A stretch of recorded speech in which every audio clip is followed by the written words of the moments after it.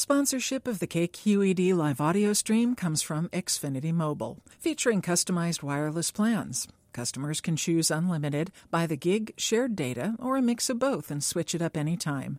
Learn more at xfinitymobile.com. My name is Christina Nunez. I'm a writer in San Francisco, and this is the story of me and a certain special someone in my life, Prince. It may sound ridiculous that, as a 28-year-old adult, after meeting Prince in person for the first time a few years ago, I cried. Hard. Nonetheless, it is true. I approached him during rehearsals at an award show, and we had a simple moment. I shook his hand and said, "Thank you." He nodded, and I scooted away to sob in the nearest bathroom as his bodyguards closed back around him. In the moment, there was no opening to tell him that we were supposed to have been together. There wasn't enough time to foster the kind of magic that I was sure existed between us when I first started listening to his music as a teenager. I can't say that I fully understood what a soulmate was at the age of 13, but I knew that he was mine.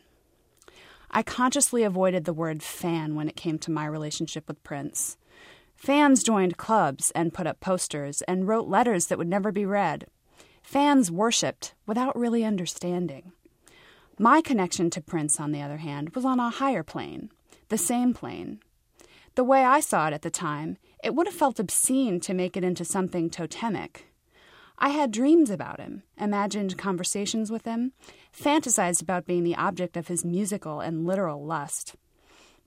I felt proprietary about Prince, and only two acceptable scenarios existed for me. I would either nurture this intense bond within the confines of my inner life, or we would meet one day, and it would all become real. Scenario A it was. I confided many of my feelings about Prince to my diary, which was, of course, purple.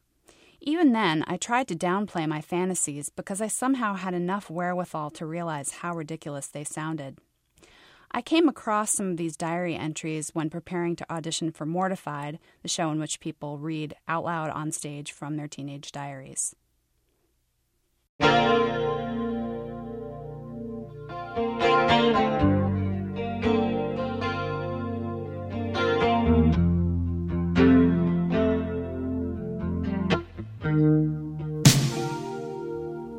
October 5th, 1984. All this time I've been leading up to this. God knows why I never wrote this, but I love Prince. It's indescribable. He's my favorite everything. He's so cool. Anyway, naturally, me and about 60,000 other people wanted tickets to his concert. 7 sold-out shows. I had only one chance to get tickets, radio stations. But I thought, there's no chance of that. But one night, last night, I heard the DJ on 97 FM saying, "Caller 71, call back. Caller 73, call back," etc., after they played Purple Rain. So I picked up Mom's phone and called. 2-3 times busy signal. Then it started ringing. I thought, it's a wrong number, or I'm caller 96. Then this is what happened. DJ, "Hello, what radio station do you listen to?" Me, 97 Wash FM? DJ, "You just won free Prince tickets to a sold-out concert." Me, oh my God, I can't believe this. I'm totally in shock. Oh my God, I love Prince. I really do. I've been calling so much, etc., etc. I was shaking for a half hour afterwards. I mean, the odds, the coincidence is incredible. I can't even describe the feeling of incredibility, or whatever. It's the biggest coincidence. Mom and Dad had to hear the tape before they'd believe it. I love Prince. They couldn't have picked a better winner. I mean, not bragging. It's just, I deserve it. I loved him so much and wanted to go so bad. October 8th, 1984. My next topic is none other than Prince, whom we all know I live and would die for. 18 more days till the concert. That will be the best night of my life. I've had 2 dreams about him. This is the first.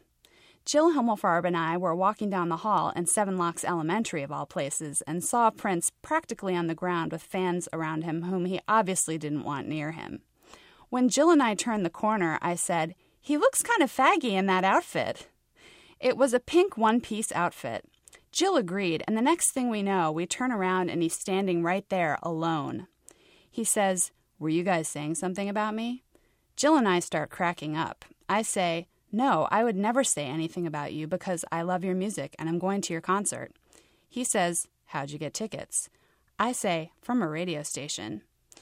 We have been walking down the hall all this time, and we go up the stairs and up another flight until we're at a weird pizza place with bowling. He buys us pizza, and we sit like old friends.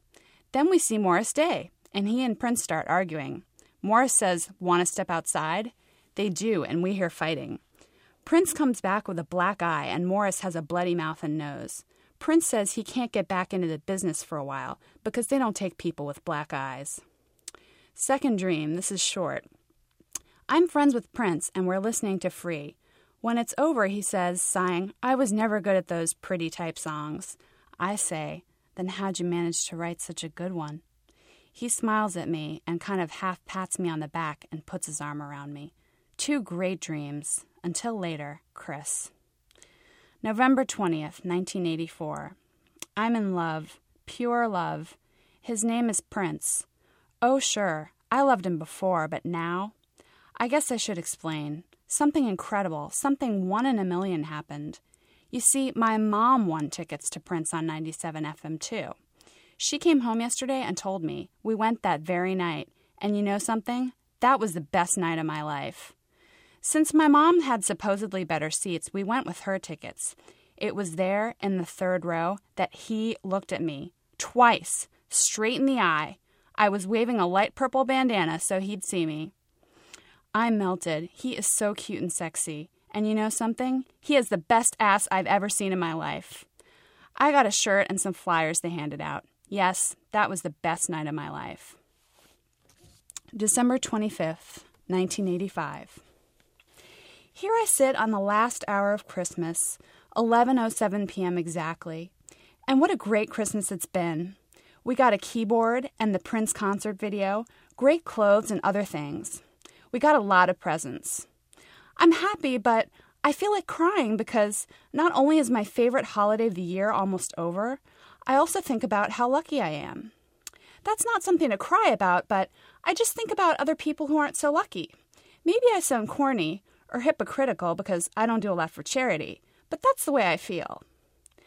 I love Xmas so much. I love my things, my house, my parents, my family, my health. Maybe I'm making you throw up. Maybe I'm tempting fate, pressing my luck, so I'll shut up. Every time I read something about Prince, it amazes me how much we seem alike. I always thought if I became a musician, I would play things by ear, like I do now. Wouldn't learn to read music unless I had to.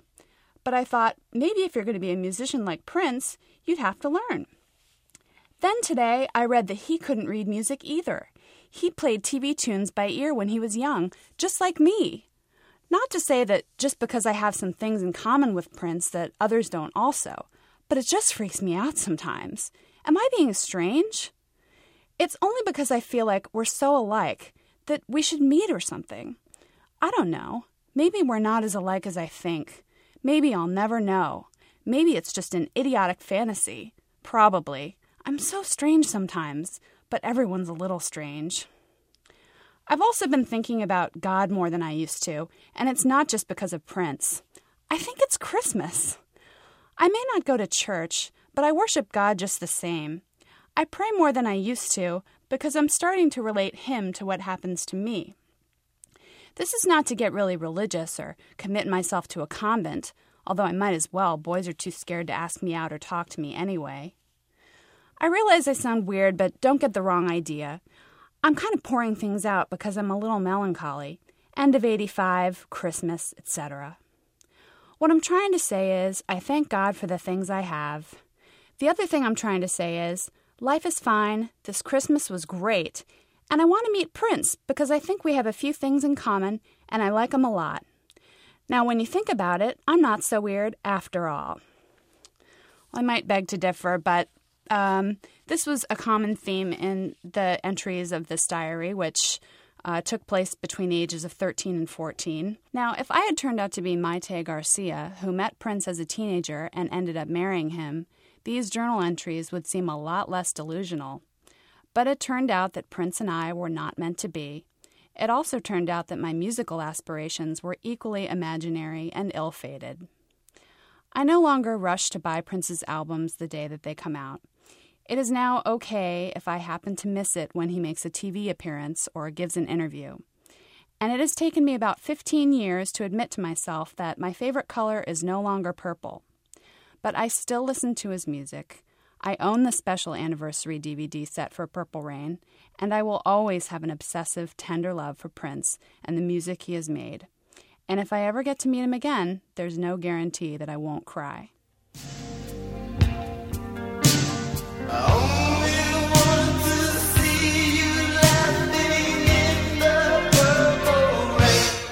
Purple rain, purple rain.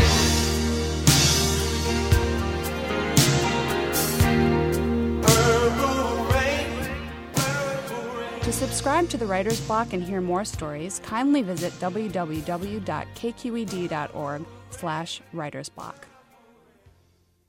The Writer's Block is produced by KQED.